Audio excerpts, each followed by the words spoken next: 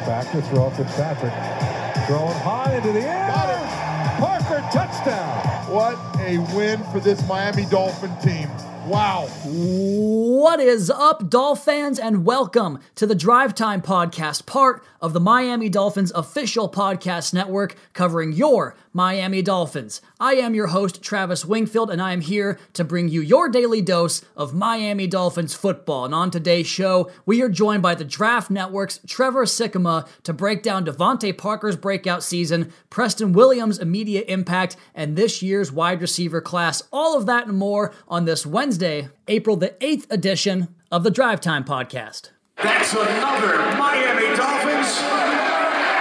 And last year, we saw a host of Dolphins wide receivers contribute to an effective passing game and did so in a variety of ways. Furthermore, this draft class has been dubbed by NFL Network's Daniel Jeremiah as the best receiver class since he started doing scouting in 2003. And my guest today knows a thing or two about big-time receivers up close and in person. He covered the Buccaneers for PewterReport.com, and he's one of the most revered draft analysts in the game today. So let's go ahead and get to my interview with Tampa Bay Trevor Sikkema.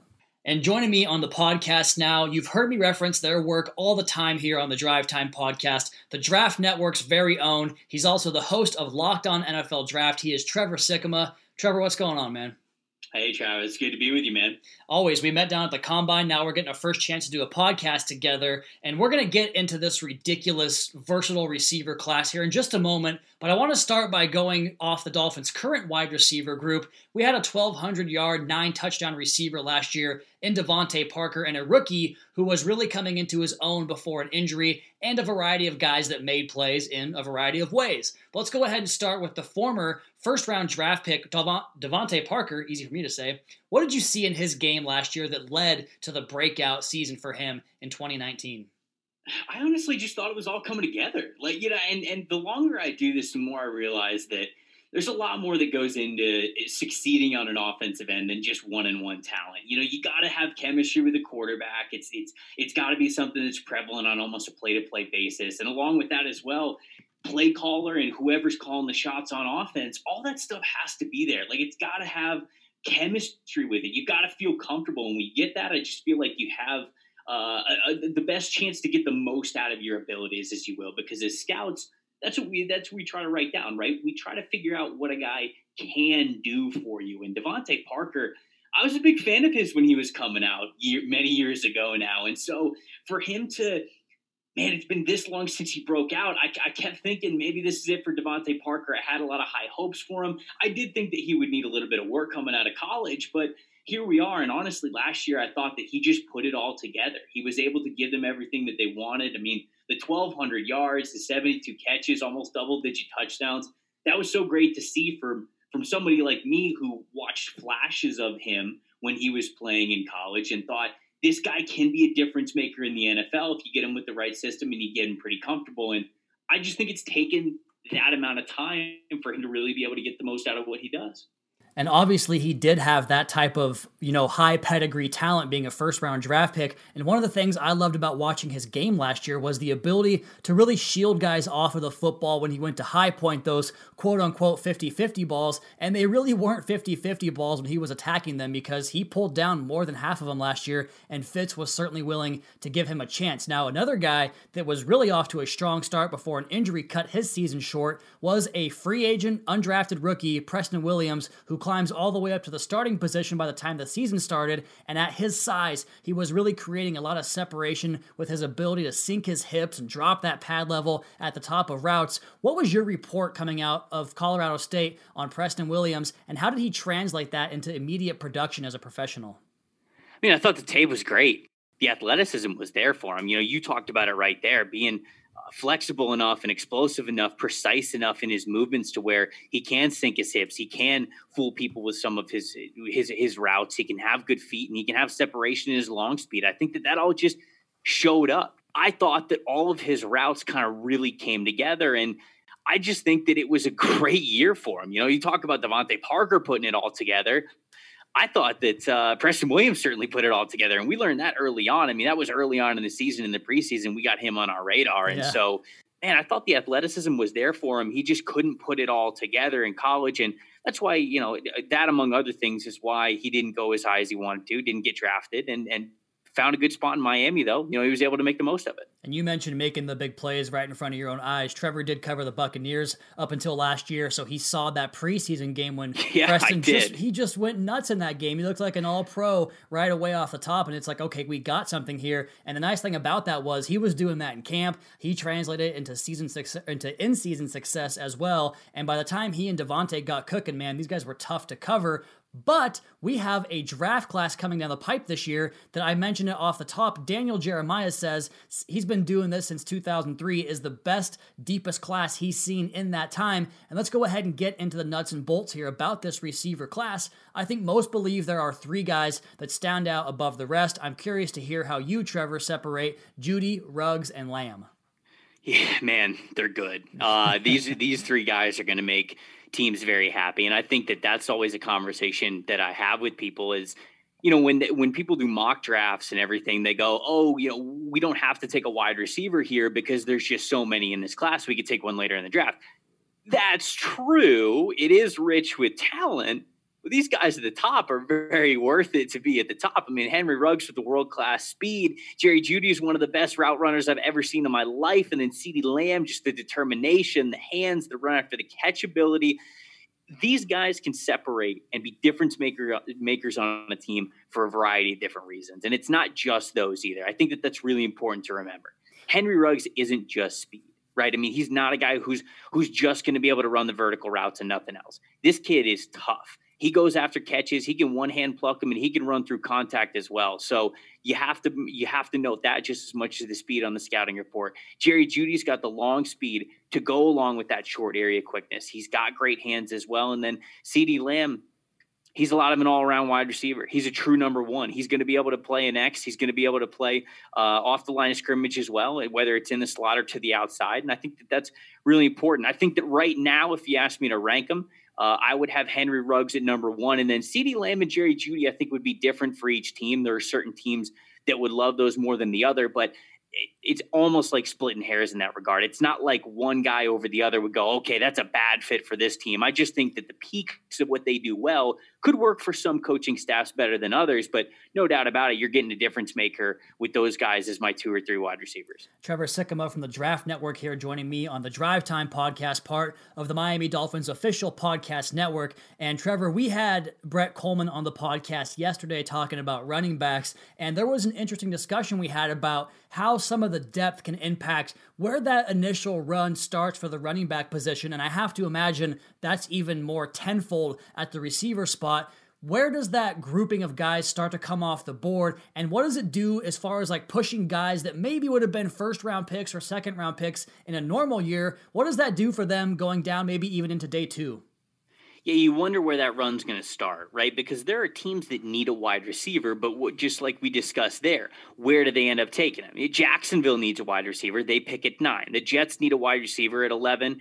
The Las Vegas Raiders need one at 12. But are those teams going to take one? I'm not sure. Jacksonville's sitting there at the 9 spot. I think they'll probably have their eyes a little bit more on the trenches or maybe even the cornerback position than anything else. But I really think that early – right after that top 10, that 11, 12, 13, New York Jets, Las Vegas Raiders, San Francisco 49ers. That's where I would tell you we would start to get that run on wide receivers. And shoot, it could be 3 in a row right there, right? I mean, we could go boom, boom, boom. CeeDee Lamb goes 11, Jerry Jeudy goes 12, Henry Ruggs goes 13, or however you want to splice it up. I think all 3 of those teams need a wide receiver. And then if that happens, that's going to determine the rest of the draft. That's going to determine when the other guys start coming off the board. The Jalen Ragers, the Justin Jeffersons, the KJ Handlers, Denzel Mims, Brandon Ayuk, all of those guys that I just named right there, and even more could potentially be 1st-rounders.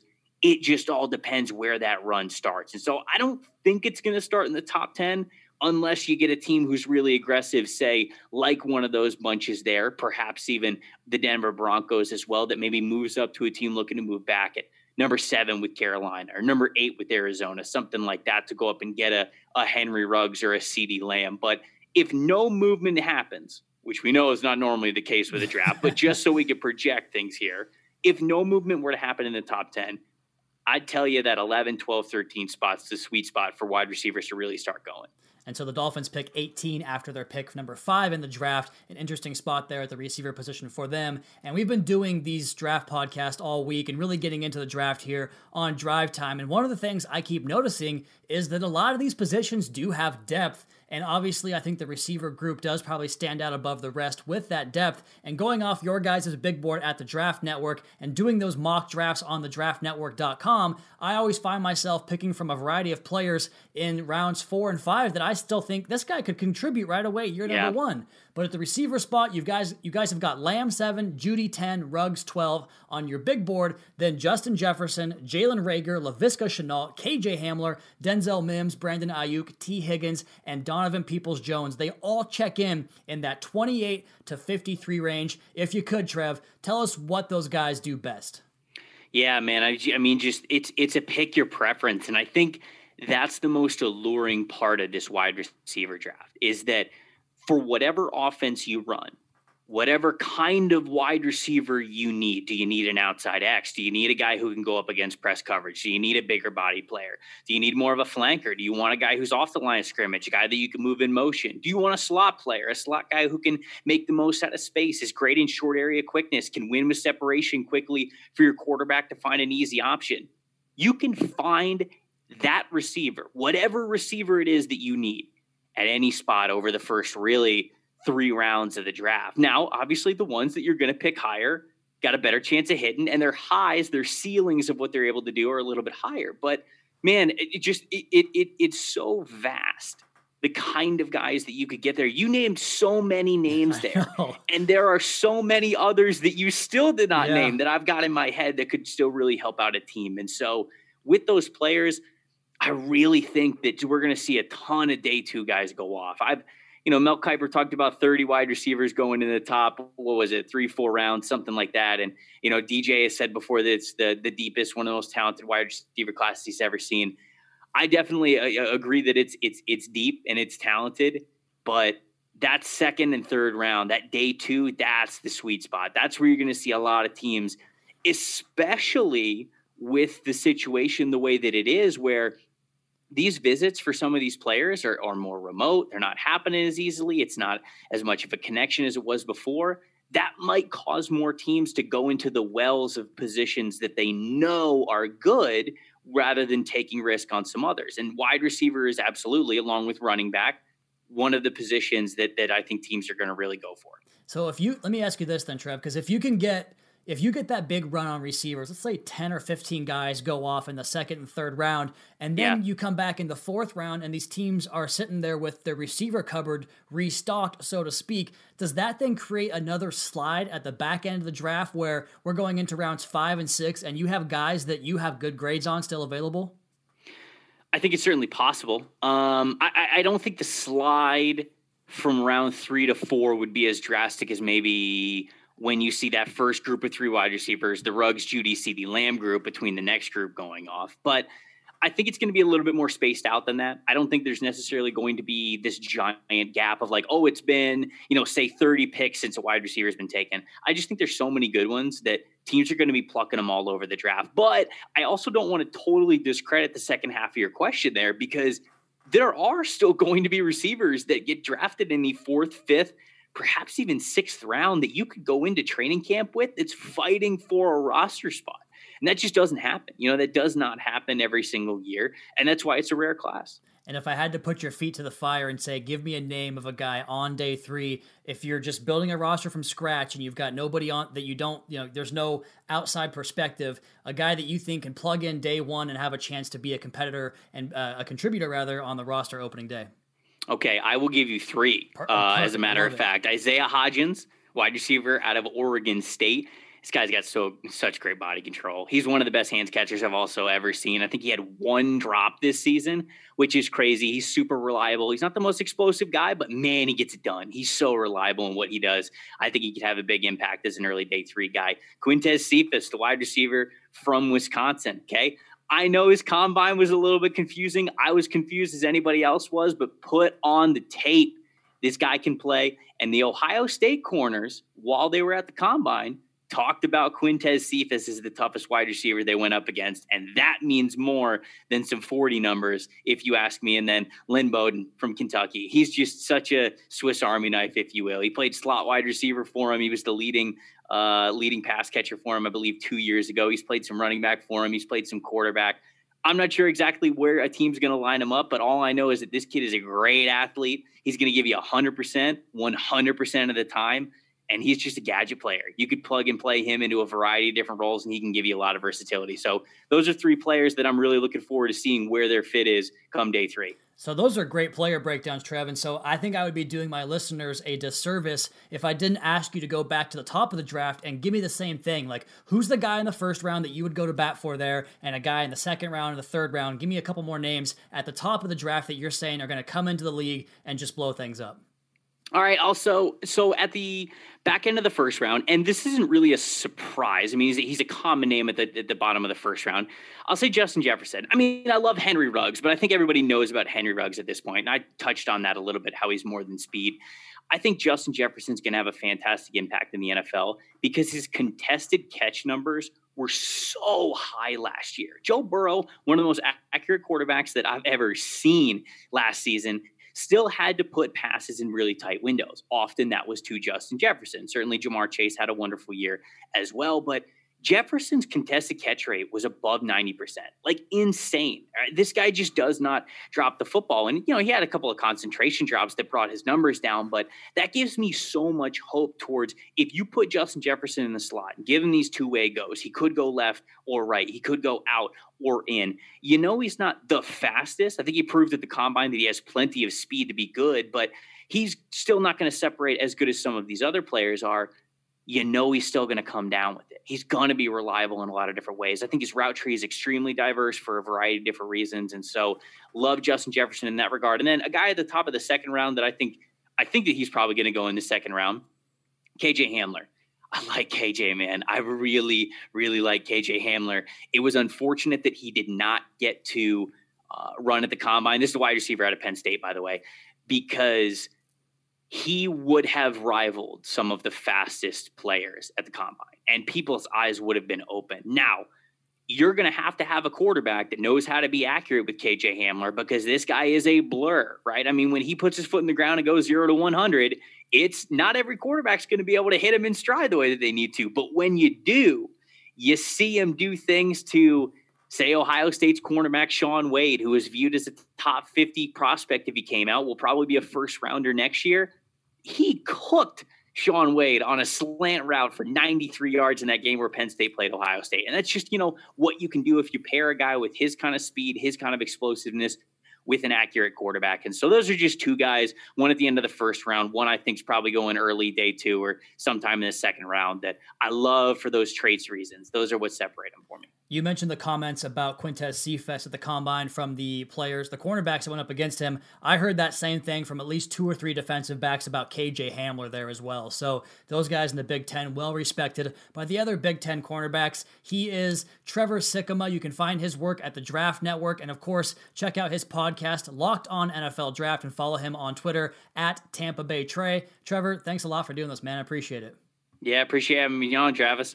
And there he goes, Trevor Sikkema. You guys would be doing yourself a disservice if you didn't check out the Draft Network and all they have to offer. All those guys have different prospective reports on all these players, the mock draft machine. We're going to have Benjamin Solak on later this week to talk about his quarterback charting project where he just covers every single throw in college football. It's great work they do over there at the Draft Network. And the more and more you hear about this draft class, whether it's running back, whether it's the offensive line, whether it's receiver, we're going to get to defense on a later couple of episodes here next week on the Drive Time podcast. And you're going to see me and John Kangemi, the co-host of the Audible podcast, break this down on the Miami Dolphins social accounts, the website, anywhere you can find Miami Dolphins content. We're going to be on there. You guys are going to hear us talk about how deep and how versatile and how many different options there are at every position in this draft class to really improve your football team and inject some young, viable talent onto your roster. It's going to be an exciting weekend. We are just about 2 weeks away